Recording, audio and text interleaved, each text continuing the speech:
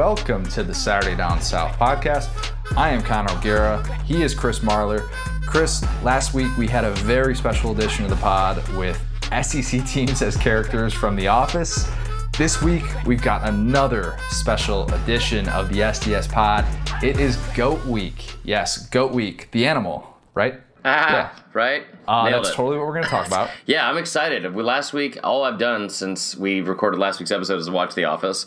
Currently, it's Friday. Well, I don't know if I'm supposed to say that. Yeah, we're recording this on a Friday. We're recording this ahead of time. I'm actually going to be, by the time that you're listening to this, I'll actually be out of town. I'm going to spend some time with some family. That's what you do in June during the SEC season, or when it's not the SEC season. So what we're going to do today is we're going to run through, we have like a kind of a good overview of some of the general topics that we've gone through with all of these stories for GOAT Week. And by the way, I should preface that GOAT Week is not, in fact, about the animal.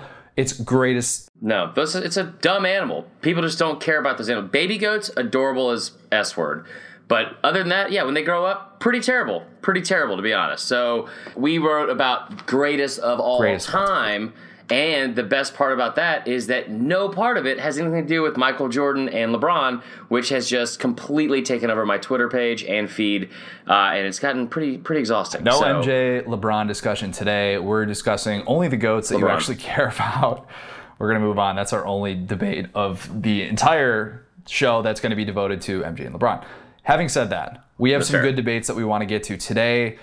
We have all SEC, like all-time teams that we want to go through. I want to kind of talk about some of the stories that we did throughout this week. Really cool project. One of the coolest things that I think we've done, at least in my time working for this company for the last 3 years. And we spent a lot of time on this reporting. We like to have a lot of fun on this. And I think we're going to have a lot of fun talking about some of the different stories that have come out of this and some of the different discussions that have no doubt come out about who's the GOAT, who's not the GOAT. It's fascinating when you look back and compare players from different eras. That's what people like to do nowadays. So let's get into this. We've got stories this week, in case you haven't seen. By the time this comes out, there's going to be stories already on Ronnie Brown and Cadillac Williams' story that I wrote. It's about the two great Auburn running backs that you were such a big fan of back in the day. I love the piece, and I love, like, we've been talking about it for weeks leading up to it. And it's funny because just a little peek behind the curtain. Peel behind the onion. What is it we always say? Yeah, that's. I'm going to do both. Right. Yeah, peek behind the onion. That sounds gross. It does sound really bad. Connor was like, "Yeah, man, I just interviewed Ronnie Brown, and like every time he would tell me about this or Cadillac Williams, my knee-jerk innate reaction was like some horrific PTSD moment where I was like, "Oh yeah, did you ask about the time he ran off right in for 80 yards the first play of the 2003 Iron Bowl and ruined my entire junior year of high school?" And he's like, "No, I didn't, Chris. I'll be sure to follow up with that next time." It's just like this very irrational outburst, which I know that's kind of what I go for on the pod in general. So I would expect nothing less. It's good stuff. I did get to talk to Tommy Tuberville about that. That was pretty fun. So the cool thing about this story, getting to write about Cadillac and Ronnie, who I dubbed the GOAT of SEC running back duos. Of course, the only duo to be drafted in the top 5 in the same draft ever. So stupid. Hasn't happened. Except for those two, of course. Ronnie came off the board number 2. They also had Rudy Johnson right before that. Had Rudy Johnson. Who ran for like 1,800 yards. And they also had Brandon Jacobs in this backfield. And again, I'll say, you brought this up, and I was like, what's craziest about this during like any of this time? The only good year Bama had when they were there was 2002. Like, they beat them in 2001, but like 2002, it's like the best Bama team they had to face them. Cadillac got injured that year too, broke his leg. Both of them were out, and Brandon Jacobs was out, and they ran in Trey Smith, this like number 22, this little white running back, 4th string, and they beat him 17-7. It was awful. I was there. So one of the cool things about getting to kind of like report on this and I talked to Cadillac. I went down to Bradenton, as I mentioned a few weeks ago, and talked to him about this. Got to talk with Ronnie Brown on the phone for a while, talked to Tommy Tuberville, and then talked to Marcus Spears as well, who's now with SEC Network, played against him when he was at LSU. And one of the cool things to kind of revisit was this decision to come back and actually be a duo, because I think we kind of take it for granted now because there have been so many great duos since then, but they were really kind of ahead of their time. Not like that. But not like them. I mean, they had this decision after their junior seasons. Ronnie was a redshirt junior and Cadillac was a true junior after that 2003 season, after they torched. Both of them could have gone. Both of them could have gone and left me alone. So, I mean, and moved on in their careers. That's what I meant to say. So Cadillac's No. Cadillac told me that he had a late first round grade and Ronnie had like a late third round grade or something like that. He had been banged up at the end of the year. But both of them make the decision to come back because Noel Mazzoni was the new offensive coordinator, and he tells Ronnie that I want to run a 2-back system. And Ronnie's like, sign me up. Like, this is what I've been waiting for.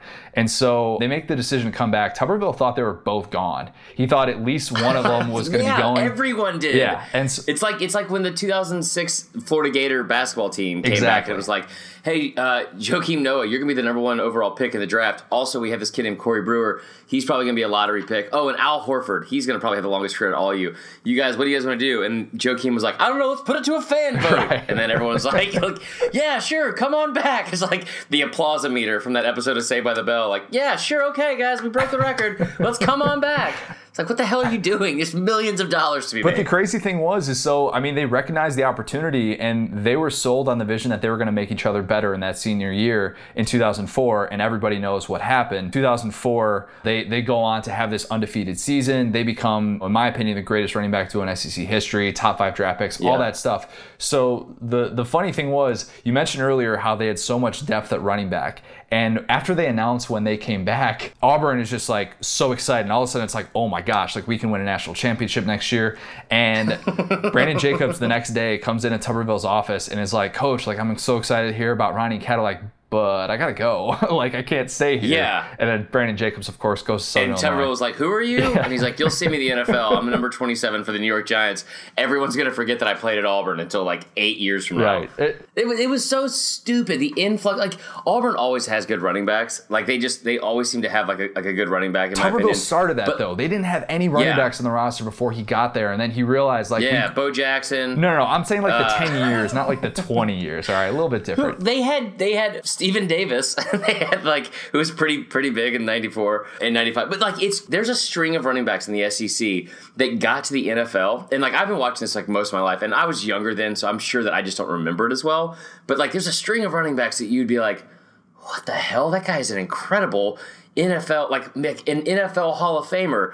And you're like, he played in the SEC? Right. When did I miss that? How did that happen? I think that happens a lot, and Brandon Jacobs is a good, because I had forgotten about that he was part of that, I guess, duo, trio, whatever you want to call it. But yeah, I mean, just total casualty. Four-headed monster. Yeah. Rudy Johnson came from JUCO, from I don't remember where it was, but then it was what the hell? Where is this guy? Yeah, and then SEC Player of the Year, is first and only season at Auburn, then goes to the NFL. Right. Yeah, so, I mean, it was pretty incredible, kind of going through back in time. Tuberville said that Ronnie Brown had the best hands of anyone he had ever seen in coaching, and he saw Michael Irvin. So, I mean, Tuberville was, over the moon. What about Cody Burns? I don't know.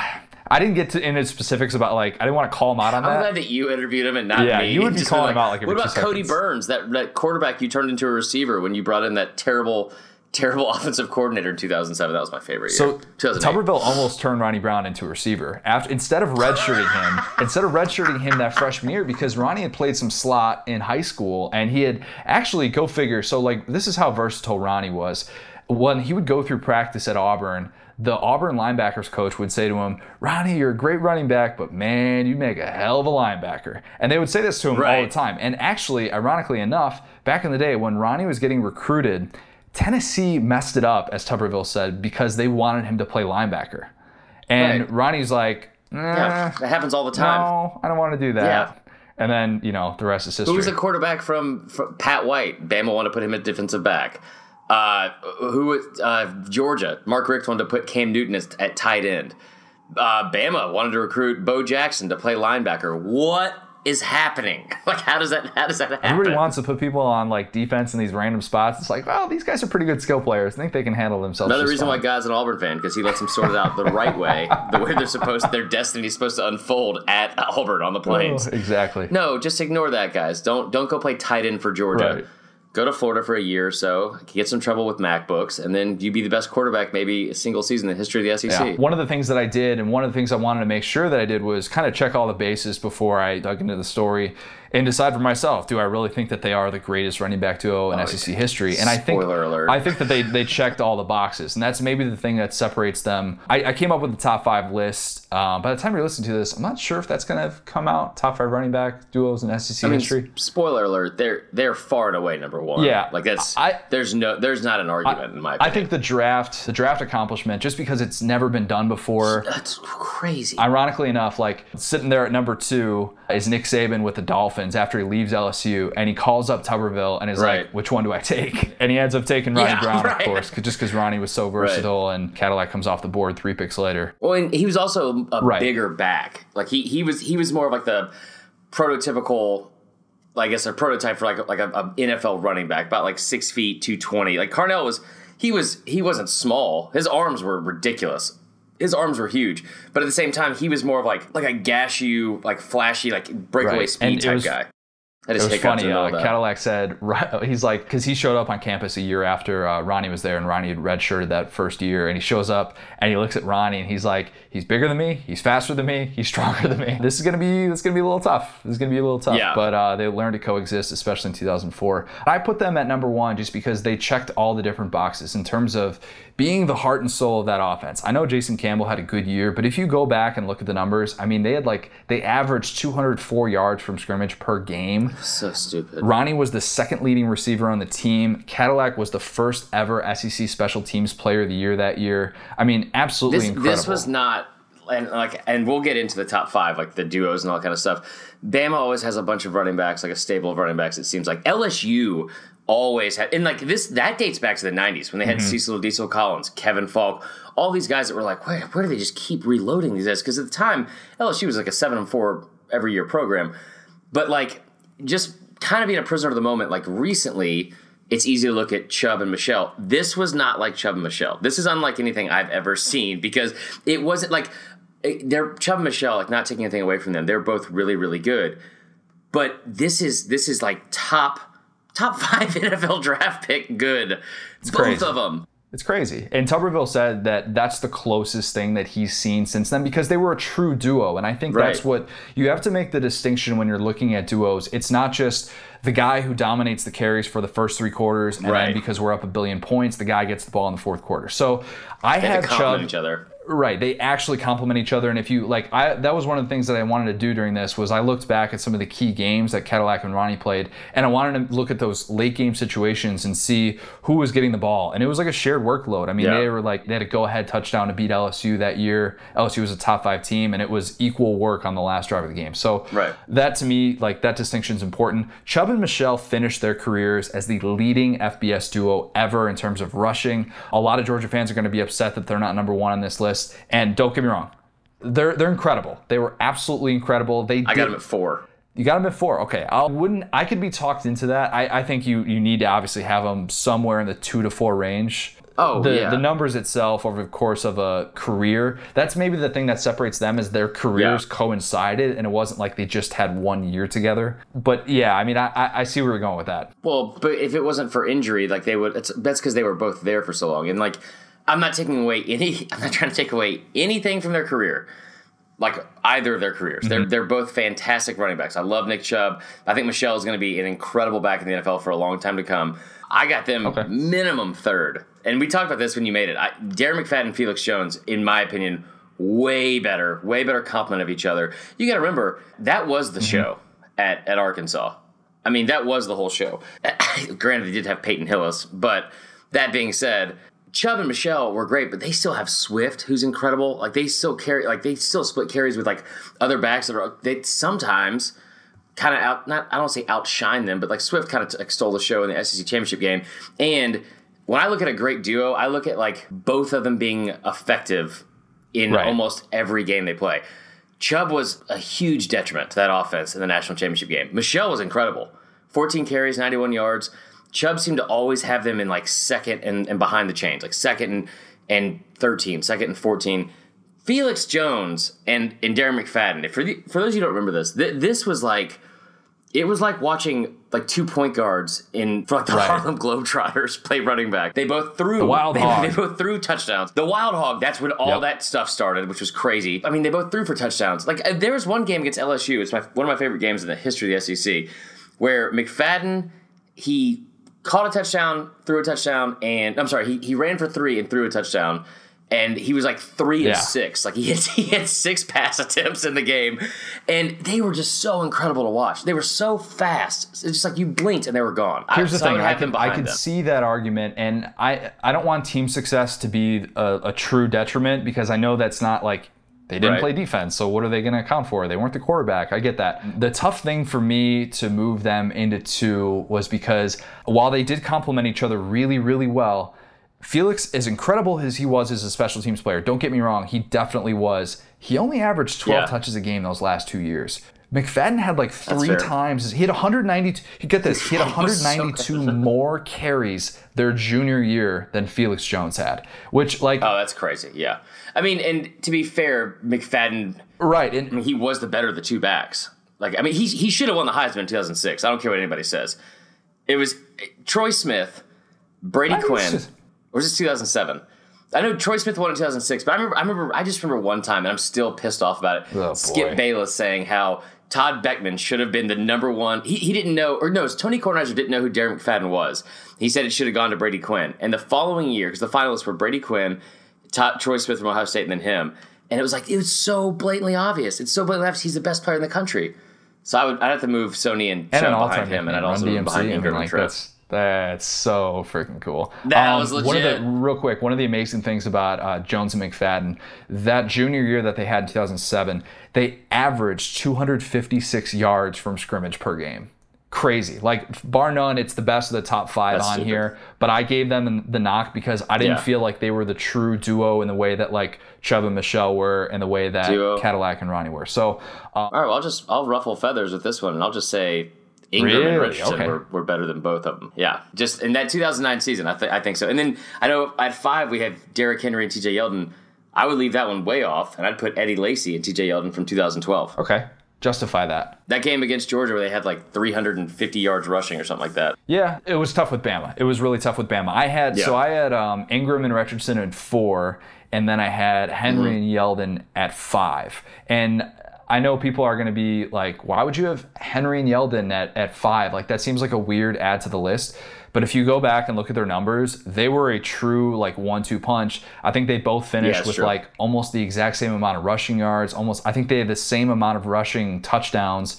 And their production was really, really similar, and it was really good. I know Alabama fans, like, tend to just forget about the bad seasons, like 2014, the way it ended. They just moved past it. But the way that they complemented each other, and Yeldon, like, took a lesser workload because Henry emerged so much in that season. Yeah. So I gave them the nod, and I think they had, like, 169 yards from scrimmage that year. That's what they averaged. And Ingram and Richardson was tough, because if they had ended with 2009, and if that had been their 1 year, they're 1 or 2 on this list, in my opinion. I mean, Ingram was the Heisman Trophy winner that year, and Richardson was a beast, and everybody knew it. I mean, monster. That duo was, bar none, best duo in the country. The problem was 2010 happened. And 2010. We don't have to talk about that. I know it's a sensitive subject for you, but you can't just completely disregard it, because that's the way that they ended their careers. With, of course, Alabama goes 5-3. The only time that Nick Saban has lost multiple SEC in the conference, games. In the division, or in the conference. You're fired up. I can just tell. I will say that Ingram and Richardson is one of the best tandems I've seen in like my 25 years of watching, or I guess 32. Wow, what did I say 25 for? Yeah, you are so not 25. Well, I mean, I haven't been watching it since. I mean, so I guess 28 years or 20, whatever. Either way. And Chubb and Michel are great. I would take the other 2 over them. Fair enough. And then one that I was kind of surprised we left off. I mean, Kevin Falk and Cecil Diesel Collins, they were at LSU at the same time. Here's one. I'm going to say this. I'm not 100% sure I remember them being in the same backfield, but I know they're there at the same time. Robert Edwards from Georgia and Terrell Davis. I'd have to go back and look at the numbers on that one. They both came in right after Garrison Hurst in the early 90s. Those are 2 guys, like Robert Edwards, I remember being like everything running back for them, number 47. But Terrell Davis, I remember he won like the Super Bowl MVP, and I was like, right. He's one of those guys. When did that happen? What the hell? Yeah, anyway, and go figure, it comes full circle. One of the Garrison Hurst fans as a kid was actually Ronnie Brown. He grew up in Georgia, and that was his guy growing up. Right. All right, so we're gonna move on from the running backs. I'm sure there's gonna be a lot of debate about that. People are gonna throw out a lot of numbers. Sorry, Georgia fans. One of the things. I hope we don't get any bad reviews. Don't give us bad reviews. Don't give us bad reviews, especially after our Office pod. Please don't. Yeah, right. We killed it. That's what I thought. I saw some people had some great suggestions with that too. We're gonna move on. Our very, very esteemed colleague Al Blanton wrote 2 pieces: Bear Bryant and Nick Saban. And Al, of course, is he's great at these long form things. You know, he wrote, I believe, last year he wrote about Vince Dooley and about his life and basically like what a guy like that is able to do when he fades into retirement. Just kind of looking back at the legacy of Bear Bryant and the passing of the torch to Nick Saban. And I know that this is something that is, I don't want to say it's a popular topic of discussion across college football, because I don't think every college football fan really cares about the greatest coach of all time. I think, though, that just Bama I think it's more of a Bama thing, and maybe just within the SEC, because both have coached multiple schools in the region and whatnot. So The Bear Bryant versus Saban argument is a fascinating one, and it's one that I don't think we're ever going to get an answer to. But here's what I would say is that I'll give you the answer. You go ahead. Actually, you go ahead. No, you finish what you're saying. Like, I just don't think it's even up for debate. Okay, so the thing that I'll say is that if you're still holding on to the belief that Bear Bryant is never going to be topped, nobody can ever do what he did, I think that's a bit ridiculous. Now, if you want to tell me that, okay, Bear Bryant, Nick Saban, they coached in different eras, they had a different set of guidelines, different competition, and you don't want to compare them, and you just want to say Bear Bryant is the best of the 20th century, Nick Saban's the best of the 21st century, I have absolutely no problem with that. That is your prerogative. But if you are going to compare them, it's Saban, right? It's not even close. It's not even like, and I know Bama. I'm a Bama fan. My dad will like go to his grave defending this. It's so stupid because it's like, I totally get it. 6 national championships. That's more than Saban has. Like, well, they're tied. Yeah, but you know what I mean? Like at Bama. But he did it over 25 years. He was 19-6 versus Auburn. He won, I think it was like 13 SEC championships. I get all that. I totally get all that. What I don't understand about it is like, if you just sit down and objectively look at what he was able to do during the time he was able to do it, I think why Bama fans have such a huge stigma about this whole thing is like they feel like they have to do this. Like it's like a part of like almost like a religious, what's the word I'm looking for? Commitment, I guess, to it. Like they have to say like, no, man, I grew up watching this. Like this is exactly, it's what I've always been told. It's what I've always learned. He was the greatest of all time, blah, blah. And he was for a long time. Now, I think one of the reasons that happens is because in the 60s and 70s, when you look around like the landscape of the country, especially like politically and racially and socially, there was one part of the country that was constantly kind of vilified for the most part, good reason, because of like the racial, lack of progress and all that kind of stuff. And it was always the Southeast, and a lot of times it was Alabama. So for most of the rest of the country, they were like kind of like the laughingstock and like the scapegoat for all these terrible things. But the one thing they could hold on to was they had the best football team in the country. And I think they have like this like white-knuckled like grip and like an entrenched thought they have that was the best of times because surrounding it, there were so many other terrible things, but that was the one thing they could like hang their hat on and be prideful of. I get that. And when you explain that and you flesh it out, history matters. And I think that's... You were giving me a weird look. Like I was just seeing where you're going with this because I'm like, all right, he's getting into the racial tension stuff. We don't want to... All right, just making sure. But I think that's why it's always been such an important thing that they've clung on to for so many years because, I mean, they are the butt of a lot of jokes. And in the Southeast especially, but especially Alabama, the butt of a lot of jokes about education and race and all this kind of stuff and being backwards. But what they always had and still have is the best football program in the country. They're not Notre Dame. Like this is Alabama. And they're still able to win all these championships. Don't forget, Clemson's got more championships than... Don't even start, Connor. Not up in here. Getting you riled up. All right. Yeah, I know. Like I said before, if you don't want to compare them because they're in different eras, you came along at a different time, maybe you were just at a different place in your life, and it's tough for you to like separate the sentimental value as opposed to just the the numbers and all that stuff. That's your prerogative. By all means, that's totally no problem with that. What Nick Saban is doing right now, there's so many more responsibilities. There are so many more responsibilities just in terms of recruiting, in terms of in-house competition, in terms of guidelines. I mean, everything. Recruiting itself is totally different. There are actual restrictions. Yeah. So you can't just go out and sign 35 players and be like, yep, we signed the number one class in the country with all these people and promise them playing time. There's no freshman teams you can just sit them on. Like, hey, yeah, you can't play because the NCAA won't allow you to play your first year. So there's a reason you can't transfer out. Like, none of that's in place now at all. I think one of the things that, like, in 2030 or whenever it is that Saban retires, like nobody's really gonna, like everybody's gonna look back at how many rings he won, SEC championships, all that stuff. We're gonna get into that. But I think that when we look back on his career, Saban's career, when it's all finished, we're gonna look at this period, and especially when the recruiting rankings era, since it's basically started in the 21st century, we're gonna look back and see 2011 to 2017, Nick Saban had the number one recruiting class every single year. And we're going to be like, how in the world, in this day and age of recruiting, did he pull that off? It's mind-boggling to think that one program could have that level of sustained dominance, and explains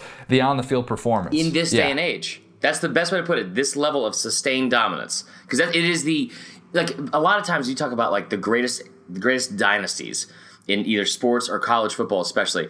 People a lot of times will point out to like the mid-50s Oklahoma Sooners because they won like 3 straight national championships, something like that. That's great, but like this level of sustained dominance when it is 24/7, 365 days a year, it's crazy, and we're watching it unfold in real time. And after he's gone, everything in my life is going to go downhill, and I'm already upset about it. One thing I will say about Bear Bryant is the man, he had a little bit of a penchant for drinking.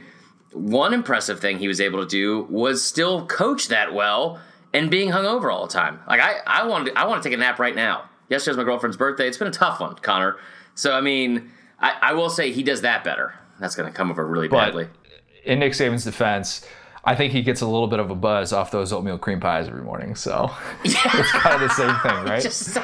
Those are his smelling salts. Exactly. Just every morning that wrapper crunches. Yeah, the debate, especially if Saban does pass him in terms of total rings, is going to get even tougher for the Bryant apologists. I will say that. Not to take that's a good way to take anything away from the Bear or anything like that, because what he did was obviously incredible. You don't think of the great college football coaches of all time without thinking of him at the top of that list. No. But yeah. And Butch Jones is going to pass him all now that he's the intern that's is being groomed to replace Saban. Obviously. Or Dabo comes along and takes Saban's job. Jesus. I really didn't think I wanted him because it's hard to go from Saban to somebody that's like, golly, heck, come on now. But yeah, they got to get Dabo. Anyway, moving forward. Yeah, you guys can debate all that stuff for another time. Let's widen the scope a little bit here, because one of the things that we did at SDS, like internally, was we came up with our greatest SEC teams of all time. We basically drew up a lineup. Yeah. We had a full offensive line, set of receivers, defensive line, all that stuff, an entire team. Nick Saban, of course, was my coach for that team. But I came up with a list that, I'll be honest, it took me like 45 minutes to an hour to come up with this. I'll be honest, I had to look back and figure out which offensive lineman won more Outland trophies and all that stuff. So if you want to argue my offensive lineman, okay, by all means, go ahead. But yeah. I think I have a relatively decent viewpoint on this without any biases. So I'm going to go through this. Yeah, I think you did more of like the actual. I was telling Allie about this, my girlfriend, because we before we recorded, the power went out, and I was like, all right, we get some extra research time here. So I'm like going through stuff, and I'm like going through the biggest debate to be had is all of the offensive linemen. It's also the worst debate. Who cares? To be like, who cares? Yeah, they're all the same. But I will tell you that I did prepare one thing for the end of this. And that is a greatest of all time Family Feud-style edition rapid fire questioning of you, like we did a couple weeks ago. That terrifies me. So just prepare yourself for that. That terrifies me. As somebody who did not grow up in the Southeast, I think I've said that before, Southern Fried Yankee, whatever you want to call me, that's going to terrify me. Okay, so Southern Baked Yankee. You don't fry any foods. You're way too good at shape. I eat occasional fried food. All right, I'm going to go through my team here. At quarterback, I've got the Tim Tebow. You're shaking your head already.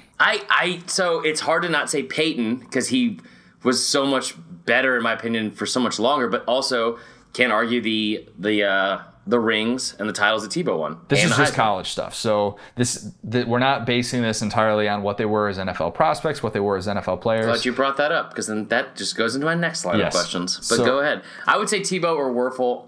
A.J. McCarron could make that list. You know what? Okay, so I've actually gone to bat for McCarron before, and I think that McCarron is absolutely like one of the best players in Alabama history. I think he deserves that title. I'm not quite putting him as greatest SEC quarterback ever. I think Tebow, in terms of a game changer, was a little bit different than A.J. McCarron. Have you seen the commercial with the Skittles pox? And the kid's like, what is that? And he's like, doctor says I have Skittles pox. And the girl takes one off his arm and eats it. And she goes, is it contagious? He's like, oh, I don't know. It's exactly what he just sounded like. Anyway, yeah, I'm not going to argue that one. Moving forward to running back. Here we go. So another guy who I got to do a story on, and I don't think there's any debate, in my opinion. I could provide a little bit of context on this if you'd like.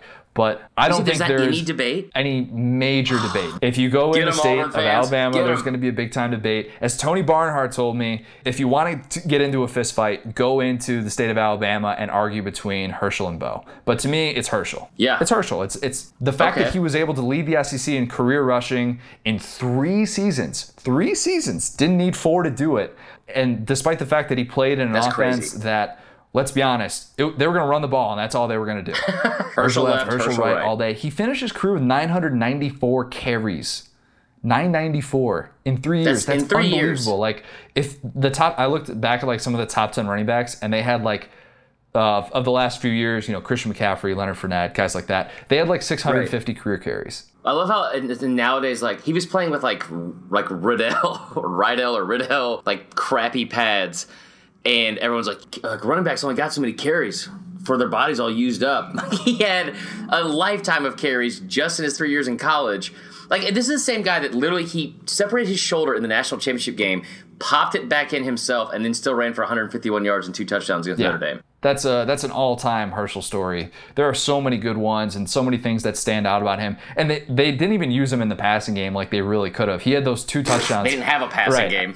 They had 1 passing play, I'm convinced, his entire freshman year. Another from Decula, Georgia, same region as me. Yeah, it was the 1 pass to Lindsey Scott. I'm pretty sure that's the only forward pass they attempted the entire year. It was just a couple of like tosses to Herschel and then like a 63-yard field goal attempt by Kevin Butler. That was the entire Herschel offense. Had the game against South Carolina that year, of course, that was famous, where he basically, like, there was 3 defensive backs who had the angle on him, and he just darts, and they were left in the dust. It was unbelievable. Yeah. Go back and watch the YouTube clip of that. Herschel, in my opinion... I've watched the full game. I actually watched the full game like 2 years ago on ESPN Classic. It's like, growing up in the South, I remember like my dad had every Bama game ever that was ever on TV from since I was born, 85 to whenever, on VHS. That's a lot of tapes. Technology was not his strong suit, but he did have. And I remember him saying, he's like, there are about 5 to 10 games as a Southern SEC football fan that you have to see. And there's like moments, but there's a couple of games you have to see in its entirety. And one of them was that game. Yeah, John Laysinger told me, former Georgia quarterback, he told me that the entire state of Georgia was speeding that day because all the patrolmen were in the end zone. Like, if you go back and look at that run that he had against South Carolina, like, there's just all these different policemen like slapping him on the back and stuff, and it was a mob scene. Watching Herschel in that game, it was almost like watching like a home run derby. Like you're it's the same thing, like repetition over and over. Like, it's a toss left, toss right, just a batting practice fastball, and then you're just waiting to see when's he gonna just like unleash something that's like gonna leave you in awe. It was awesome. The piece that I did on Herschel was about basically, like, as somebody I'm 28 years old, I never saw Herschel play. And the piece was on like why millennials should appreciate this guy as the GOAT. And I talked to Vince Dooley. I talked to a couple of his former Georgia teammates. Like, it was really cool going back down and like reliving some of their experiences here. Just to show you where we're at in life, when Connor says he talked to Vince Dooley, when we were preparing to call to FaceTime for the pod last week, I'm sitting here, I'm like giggling to myself because we had this thing about The Office, and I'm like, this is gonna be so great. And so we record every time at 2:00, and Connor picks up a FaceTime and he goes, we're peeling back the onion here, guys. Peeling back the onion. He goes, that's so weird. Did you just call? And I was like, no, I didn't. He's like, like right as you were about to call, Vince Dooley called me. And I was like, what is going on? Like, I'm in a fort in my girlfriend's apartment drinking a Dr. Pepper. And Connor's over here just rubbing elbows over the phone with Vince Dooley, one of the greatest coaches in SEC I sent history. him an email, and like a week earlier, so I reached out to a lot of people for this story, and some people responded, some people didn't. But I had like sent him an email like a week and a half earlier or something like that, and I didn't think that he would respond. He's Vince Dooley. He's an 85-year-old guy. He's got enough things to worry about. He's the coach. Yeah, I mean, whatever. Like, what is he going to talk to me for? So if you didn't respond, you're an a-hole because Vince Dooley responded. He never responded to my email, and then right before we're about to go on, he basically just like he calls me, and I don't have caller ID in my phone, but for whatever reason I didn't have Vince Dooley's number in my phone. It just said Vince Dooley in all caps, and I'm like, wait, is this Marler playing a prank on me or something? And then sure enough, it's Vince Dooley, and I'm like, hey, I'm actually about to record this podcast right now. Can I call you back a little bit later? And so that's my way of saying I put an 85-year-old man on hold to do this podcast, and I should not have. That was me. Way to go. Yeah. Well, to be fair, I was out doing the Backpack Kid dance with Johnny Manziel when you called today, so it's like, totally get it. All right, well, let's move on. I have Herschel locked in as my RB. And by the way, Auburn fans, I do have Bo Jackson as my all-purpose guy. Yeah, that's so disrespectful. Number 2, just saying. So instead of just making room for two running backs, Connor put... No. This is what we were supposed to do. This is the guidelines that we were given. We had to do an all-purpose, a running back or a receiver. It's on you, C-Right, if you're listening. It says APB, receiver or running back, Bo Jackson. Yep. I was like, good God, that is disrespectful. Now, here's the thing. It's tales all this time. You can argue anybody. If you're my dad, he'll say that it was Marcus Dupree was better than the greatest that never was. He didn't play in the SEC. God, he was incredible to watch. Anyway, Bo Jackson, Herschel Walker, they're interchangeable for the most part, in my opinion. Bo Jackson is the greatest athlete in the history of the world. Probably, yeah. I will say that. Mm-hmm. I mean, it's definitely not Jim Thorpe. I don't know whoever gave him that distinction in 1920. Good God. Anyway, but moving on to receiver. You're going to disagree with both of these, aren't you? I am. No, just one of them probably. But yeah, I thought you'd be surprised. So Julio Jones, I have locked in. That's so bad. And I have Amari Cooper. Tell me why I'm wrong. Okay, so I'm a Bama fan, but I'm gonna say this and your tight end. Don't get offended by this, but I'm gonna use this word. Lazy pick. Lazy pick. Man, Ozzie Newsome for tight end. You have Hunter Henry. I have Hunter Henry because it was a numbers thing, and I'll be honest, like... How about Jason Witten? Jason Witten's numbers were not that good. He started off as a defensive end at Tennessee. Of course, yeah. Tennessee put him at the wrong position. Of course. And then eventually switched him. Alabama wanted to play him a kicker, which probably would have been great. No, but okay, Julio was, in my opinion, wasn't that great as a receiver in college. He was good. Yeah, but like, if Bama fans, you just defend me on this. Did it not seem like every single game that we started out with a pass play to Julio, he dropped the first pass of the game? Almost every single game. Now, there were other times, like the two that stand out most for me, the first half of the Auburn game in 2010, where he had 10 receptions for 199 yards because they apparently decided not to guard him. But they ended up losing that game. And the game against Patrick Peterson in 2008, where he had like 9 catches for 135 yards and dragged the entire defense up the field at one point. No, he's not one of the best of all time. Josh Reed from LSU, first person I'll say is better. Okay. First player to ever have over 3,000 career yards, first Biletnikoff winner in the SEC. I would say any of the receivers from the 90s at Florida. Ike Hilliard, Riedel Anthony, Jack Jackson. That was my favorite. Jack Jackson. Cool name. It's a really cool name. He should have had like his own like Disney Channel superhero show. Hines Ward. Are you thinking of Jet Jackson? Yeah, you are. Yeah, I am. Rest in peace, actually. the famous Jack Jackson. Jack Jackson. I think he actually died a few years ago. Not Hines Ward. Hines Ward is still alive. He does commercials for Kroger Produce all the time in Atlanta. But Hines Ward, now, if it's a numbers thing, the reason why Hines Ward is probably not on that list, because in 1995, the entire Georgia offense apparently got injured, and he had to play receiver, running back, and quarterback at the same time. Maybe he should have been. Not really. He should have been my all-purpose back. Yeah, that would have been pretty good. If you would have put Hines Ward over Bo Jackson, we would have lost every Auburn listener we've ever had. Well. But I will say one thing I will defend you on. The reason why Bo Jackson couldn't have been the number one running back is because he doesn't spell his name with a K. Moving on. Josh Reed, I would have him over there. Craig Yeast from Kentucky during the Tim Couch years. Like that a lot. That's pretty much all I got. Henry got the nod because he won the Matthew Award and his numbers were really, really good his final 2 years. The best thing he ever did, in my opinion, was in the Ole Miss game. Was it Ole Miss or was it Auburn where he dropped a pass? He dropped a pass and then like lateraled it back. It was like 4th and 26.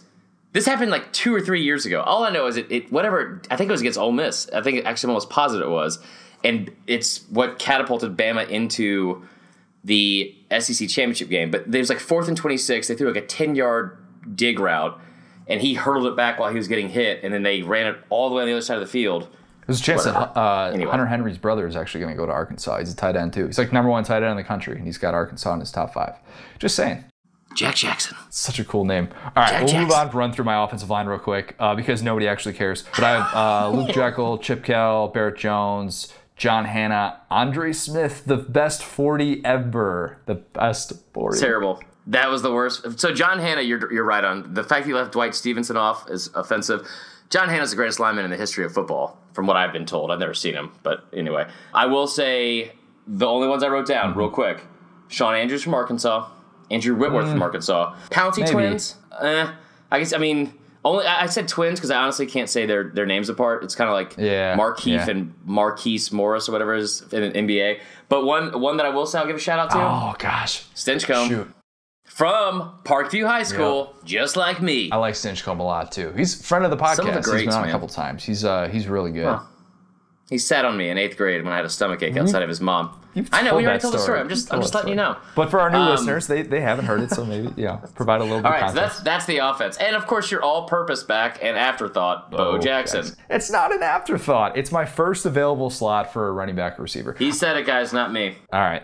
We're going to move on to defense. The Minister of Defense, Reggie White. I've got Jonathan Allen on there. I've got Tracy Rocker. David Pollock, who was, I know we forget about like how great of a college career he had because of his injury.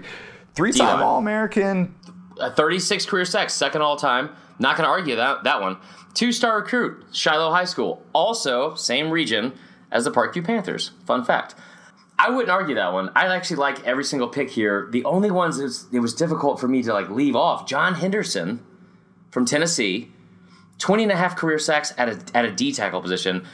Glenn Dorsey was really good. Glenn Dorsey was really good. I debated him over Tracy Rocker, but Tracy Rocker like won SEC Player of the Year as a defensive tackle, which is crazy. And then also, I would have to put him on there just because he ended up becoming one of the best recruiters in conference history as well. Yeah, that's a tough one. And then the only other one I would say is Alex Brown from Florida. Oh, Alex Brown was a beast. I met him, when did I meet him? I met him when I was like 14 or something like that because he played for the Bears and I did like he was signing autographs or something like that.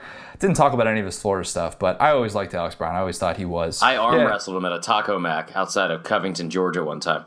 Not really. That'd be cool, though. I'm going to start just one-upping your stories. I actually believe that. That sounded pretty good. I beat him in a chug-off one time at Club La Vila, Panama City Beach, 2001. Jonathan Allen. I like this. I thought you nailed this one. Jonathan Allen, I think people would kind of be surprised to see that a little bit on the surface, but if you actually like go back and look at some of his numbers and the fact that the guy was a legit Heisman candidate for most of the season as a defensive end. He was a once-in-a-generational type guy. And David Pollock, I think, was advocating for him to be a Heisman finalist like throughout the year too, which that says a lot. Was like Pollock, that play he made against South Carolina, the 13-10 game or 13-9 game. What in again? This dude was a 2-star recruit from like a neighboring high school, like in the same hometown, Lilburn, Georgia. And I remember my dad asked me about him, and he was like, "Who's this 2-star fullback recruit named David Pollock? He married a girl I went to high school with." And I was like, "I don't know. One of my friends is going to see him like on his official visit at Georgia this weekend." And then next thing you know, he's like one of the greatest D linemen in the history of the conference. Go figure. Crazy. I gave him the spot at edge. Edge is kind of like the all-purpose back, but except we could do a linebacker or a defensive end, so I went with him there. He's the high motor player of the super decade, high motor of the century. Very high motor. Linebacker, I'm going to get some backlash on this, but I went Derek Thomas, Patrick Willis, and Roquan Smith. Prisoner of the moment with Roquan. Oh, gosh, he was so good last year. For 1 year. It was more than 1 year. And he was good as you. It was more than 1 year. Jamie Winborn, I would say at Vanderbilt. Honestly, this was hard for me because, first off, Derek Thomas, not enough is ever going to be made about how great of a career he had. Great SEC Network doc about Derek Thomas that you guys should watch. Fantastic, yeah. So Derek Thomas he was really bad at celebrating his sacks, but I think it's because he got so tired from making so many. He used to do the famous like jut both hands in the air like like that afterwards. That's like, when you know you're watching like an 80s highlight when they throw their arms up in the air and they just don't know what to do with them. It's like they're trying to like fake a high five to like a 5-year-old like yep, and then they just move their hands up last minute. But he had 55 career sacks. Second on the list of all time was Pollock with 36. Now, why that's crazy is because in 88, he had 27 sacks. He was unguardable. in one season. That would have ranked third all time, that one season. He had 8 in one game against Penn State, or 7 in one game against Penn State. But he was incredible. He was just absolutely incredible. Now, I would take Roquan off. There's so many other linebackers you could put in there, in my opinion. Even Thomas Davis at Georgia, I thought had a better career. I mean, it's not as much hardware, I guess. I would say Rolando McClain, which I know is going to make me sound like a homer, but I thought he was very, very good. Jamie Winborn from Vanderbilt. I just thought Roquan, the way, like, if you take him out of that defense, I know Georgia had a lot of studs on the defensive side. They had a lot of speed, but I just thought, like, the way that he stood out on a defense loaded with 4- and 5-star athletes, to me, said so much. And the fact that, like, I mean, dude, like, led the conference in tackles. He was also a guy that was in the Heisman running, and to a certain extent, not really. I mean, on the outskirts of it. But I can't remember what he finished in the Heisman voting, but he was in, like, the top 8 or something like that. Was he 10th? Yeah, because I remember a Louisville guy I follow on Twitter getting all pissed off. And he's like, "Can you imagine that 3 people actually put Roquan Smith as their number 1 overall pick ahead of Lamar Jackson?" Anyway, I would say on top of that, dang it, I just had this. Oh, Takeo Spikes, Carlos Dansby. Yeah. Okay. There are so many good ones. Over him, but yeah. There are a lot of good ones to go through, and it's tough. I mean, you're splitting hairs, and everybody's going to have their own opinions. You're going to come. You have a better list than I do, probably. I'm humble enough to admit that. But see, it's so much easier because you already gave the list, and I was like, I could argue every single one of these, which that's just, it makes it easier for me, which is the secondary is loaded, absolutely loaded. That one's tough. Champ Bailey, I had, of course, great Georgia cornerback, and then Patrick Peterson, a guy who didn't fare so well against Julio Jones that one time. Absolutely, I mean, I thought you absolutely nailed this one. And then I had Minka and Eric Berry. Disagree with Minka, but the corners. I like, you should have seen how fast my eyes darted when I saw this list to go to the cornerbacks. I was like, oh, I bet he messed this one up. There's no chance he got this right. You nailed it. Champ Bailey and Patrick Peterson.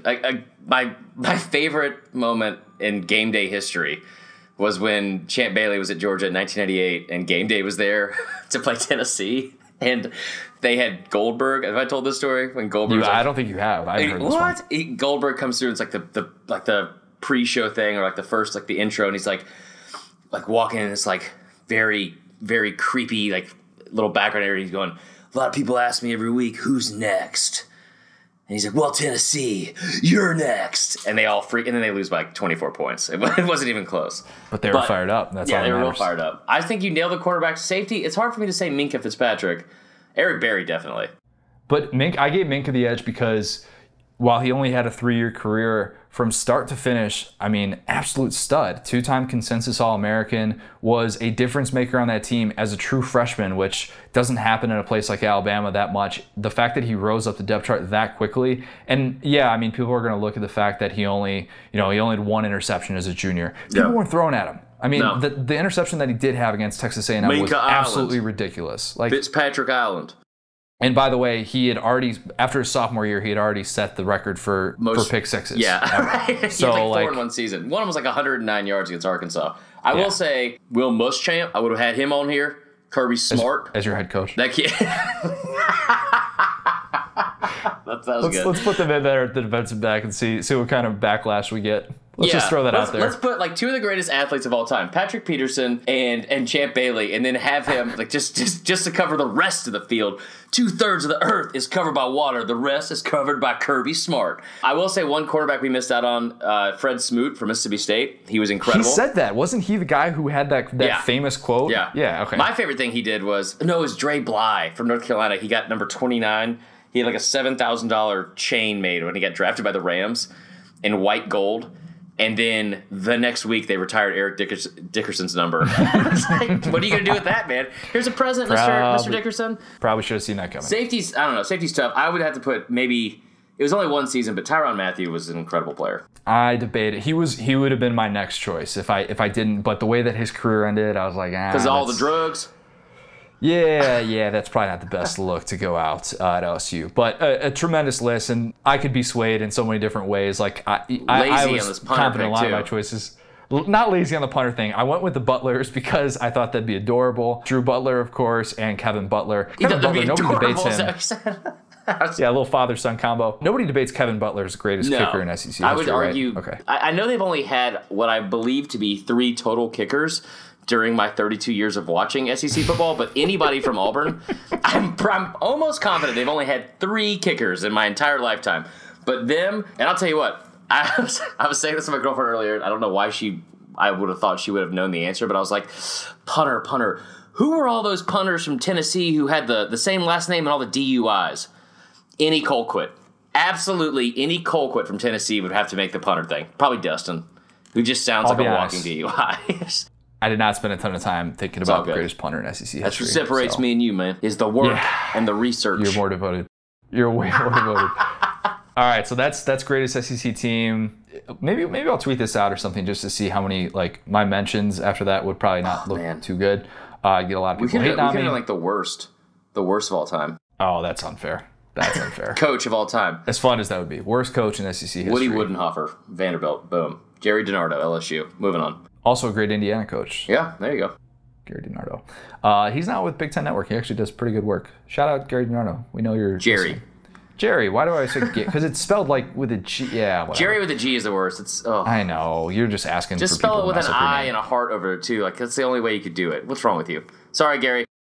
Sorry, Gary's with a G and Auburn people with the first name that start with K. We're gonna move on. There's so one other another thing that we got going in GOAT Week. We got a Spurrier story because it doesn't feel right to have GOAT Week without Spurrier. And it's not that Spurrier is the greatest coach in SEC history. He's we already close. decided. He's up there. I think he's in the next class down, but maybe the most entertaining coach in SEC history. He's the GOAT of SEC entertaining coaches, I think. Just the guy who made the SEC fun. Steve Spurrier bringing the high-powered offenses, the off-the-cuff responses that you would get from him, and just the overall demeanor was unlike anything else. And I think it was because you had this guy who was a Heisman Trophy winner and respected in a different way, and he was able to do different things because of the respect that he earned instantly the second he walked in the door. I mean, everywhere he goes, it's still the same way. And it's kind of fun to look back on Spurrier's legacy in those 90s Florida teams and just how good they were. I mean, winning, what did they win, like 5 SEC championships or something like that? It was too much. And Spurrier only got the 1 ring, but I feel like he gets a notch above in terms of like all-time great coaches because of the work they did at South Carolina and rebuilding that program. Yeah. And the fact that he like went to the NFL, it didn't work out, and he came back, and we love it when they do that in the SEC, which I know what you're doing, and I don't like the it. all-time greats do it. So yeah, it didn't feel right to do GOAT Week without bringing up a guy who has been just so important in terms of like the landscape of what the SEC is today. I don't think that if you make a Mount Rushmore of SEC coaches, I think you'd put Spurrier Woody on there. Woodenhofer, Jerry. Yeah, duh. I'm just making sure. I mean, like, I don't like getting caught in the Saban, moment here. Bryant, Spurrier, Les Miles, either Mike Dubose or Mike Price. Coach O. I had to explain to somebody last week that I'm not making this up, that the Mount Rushmore was not the same mountain as the one in the final scene of the movie Richie Rich. Yeah, that's a common misconception. Which is one of the four, like, I almost just moved out of the country immediately. I was so disheartened by that. One of the more underrated things of the movie Richie Rich was that he had a McDonald's in his own house, and every kid in America wanted a McDonald's in their own house after seeing that movie. Yeah, and he was still so bad at shooting jump shots, even though he had a basketball hoop in his actual room. Anyway, moving forward. Yeah, great movie, though. I mean, I guess it's appropriate with Spurrier that we're going through some great stuff from the 90s. But yes, one of the things about him that I think Florida fans would maybe debate. Do they debate this? I don't know if they debate this. If you had to take Spurrier's legacy at Florida, compare it to Urban Meyer's legacy at Florida, I understand Meyer's got more rings, but in terms of longevity... He's one more ring. Yeah, I know. But that's, for some people, that's the only conversation that matters, and it's just over after that. Would you take Spurrier's legacy at Florida or Urban Meyer's legacy? Florida's. I mean, wow, Florida's. That was dumb. Oh, that's good. That's really good. That's a hot take. Tell you what I would do first and foremost. No, I would take Spurrier's. I think I probably would too. I probably would too. I understand 2 national championships, pretty impressive, but the way that he was able to have a one of the dominant programs in college football for a decade, I don't think a lot of people really like. I think they appreciate that, but it gets a little bit lost in the shuffle when you think about Florida in the last 30 years, just because of what Urban Meyer did in winning 2 rings there and what Tebow did. Okay, we'll leave that discussion up to our listeners because inevitably somebody's going to disagree with that. But anyway, so we have a special "It Might Mean Too Much" edition. Wait, I gotta do your rapid fire Family Feud. Oh, I was going to skip that. Crap. I thought you wouldn't remember. Yeah, you're not now. Oh, boy. All right. It's going to be real. It's going to be real. I polled the audience of 100 listeners. Okay? Of the thousands we have. I'm terrified. 100 listeners. And you're going to have to tell me the GOAT of each of these topics. We only have 8. We could probably do 10. We'll do 8. We'll do 8 for you. I'm nervous. Okay? I'm nervous. Go ahead. So, I'm going to ask you a topic. You're going to tell me the greatest of all time. I'm going to tell you if you were right or wrong. We have to get to 200 points. If that happens, you can go on vacation next week. Are you ready? I'm ready. Greatest movie of all time. Go. Greatest movie of all time? Go. Ever? Yeah. Sports movie? That's the whole thing. We've been talking about the entire time. I'm gonna go. No, shoot. I can't go with Hoosiers. Pass. Oh, God, no. No, I can't go with Hoosiers. Godfather 3 was the right answer. Sports movie of all time. You already said it. Hoosiers? Wrong. It was Air Bud. Disney princess. I'm gonna go with Cinderella. Belle. You're wrong. Greatest song of all time. Return of the Mac Morrison. Yeah, that actually plays. Beer. I'm a Stella man. I like that. I like PBR too. Look at you. Covered both ends of the spectrum. I like that. All right. Best Jackson of all time. Michael/Bo. Wrong. It was Andrew and Tito. Best podcast partner of all time. This is easy. It's a pretty simple one. It's like Brent Musburger. Okay. Fast food. Like I always skip that. Yeah, thanks, Chick-fil-A, man. not close. Yeah. Okay. Very good answer. And Olympian. Oh man. Ooh. 3, 2, 1. Apollo Antonono. No. What? What is wrong with you? Is Jackie Joyner Kersey? Yeah. Unbelievable. All right, you did okay. You got 69 total points. Gosh, so you did your threw me best. for a loop on the greatest movie of all time. Like I actually don't think about that too often. I think about like different heavyweights. Oh yeah, I should. Ghostbusters, the one they just redid. That was probably up there. Yeah. Camp Nowhere. Heavyweights is so good. So Clear so and Present good. Danger. Heavyweights was really good. Anyway, yeah. So let's get into it. It might mean too much because obviously you disappointed our crowd again. I know I did. I'm sorry. You've not reached the 200 points that we requested. I have not. So, So we've got a GOAT Week edition of this. I've got 2 quick stories that I want to go through. So one of the things that I found in doing the interviews for the Herschel Walker story, and by the way, it's just Herschel. I don't know why I even said Herschel Walker. Nobody ever refers to him as Herschel Walker. So apparently, when Herschel before he signed with Georgia, he waited. He didn't do National Signing Day or anything like that. He waited all the way until Easter Sunday in April. yeah. And Vince Dooley's wife, Barbara, had made plans for the family to go fly up to Boston, spend some time with Barbara's brother, blah, blah, blah, whatever. And so it's the day before, and Herschel still hasn't committed. And the day before that they're supposed to leave. And Vince says to his wife, I'm not going. There's no way I'm going up to Boston. I don't have a cell phone. Like, I need to be in the office. I need to make sure no that... one had a cell phone at that time. Yeah, there weren't cell phones then. There wasn't Twitter then or anything like that. I have to be at the house or at the office to make sure that we get this call, whatever. So Barbara's like, "What do you mean you're not going?" And then he's like, "This is sort of a big deal. Like this is really important." And she says, "The hell with Herschel." Yeah. So just saying, Georgia fans, I think Barbara came around on Herschel, but long story short, Vince does not go up to Boston. He stays back. He gets the commitment the next day. All's well that ends well. No thanks to his wife. So at the time, apparently, Barbara Dooley, not the biggest Herschel Walker fan because of what he did to her husband's plans for Easter, but it all worked out, and I think they all sang Kumbaya, and it was just fine in the end. This week, let's leave reviews of the worst thing your most important loved one has ever said to you. Oh, there are some bad ones. To hell with Herschel. So there's another story that I learned during the Cadillac Williams, Ronnie Brown story from Tuberville. By the way, when I was talking to Tommy Tuberville, he was like driving through the Alabama backwoods or something like that to some random golf tournament. That's the whole state, Connor. That's the whole state. I know, but he says to me, like, when we get on the phone, he's like, yeah, I'm driving in the middle of nowhere in Alabama right now, so there's a good chance that reception's going to go out. And so sure enough, reception goes out 2 minutes later, and then he called me back 2 hours later. He's like, I think I'm in a better area now. Like, oh, it took you 2 hours. I'm standing on top of a TJ Maxx in Wetumpka. I think I got you. We're good to go now. So anyway, Tuberville, when he calls back, and we talked for I can't even remember, like 35, 40 minutes, something like that. But it was a great conversation. One of the stories that he told was about Cadillac's recruitment, and Cadillac was Mr. Football in the state of Alabama. He was a huge deal. So I remember this. He goes on a visit to Tennessee, and he tells Phil Fulmer, he's like, hey, I'm committing. I'm on board. Verbally committed to Tennessee. The next day... that's great, Cornell. He calls up Tuberville the next day and he's like, yeah, I'm committed to Fulmer. There's really no change in my mind. And Tuberville's like, what are you talking about? Like, you didn't even visit us yet. Like, this, like... There's no way I'm just going to let you commit to him. Like, we'll come out and we'll visit you. So Tuberville takes the entire...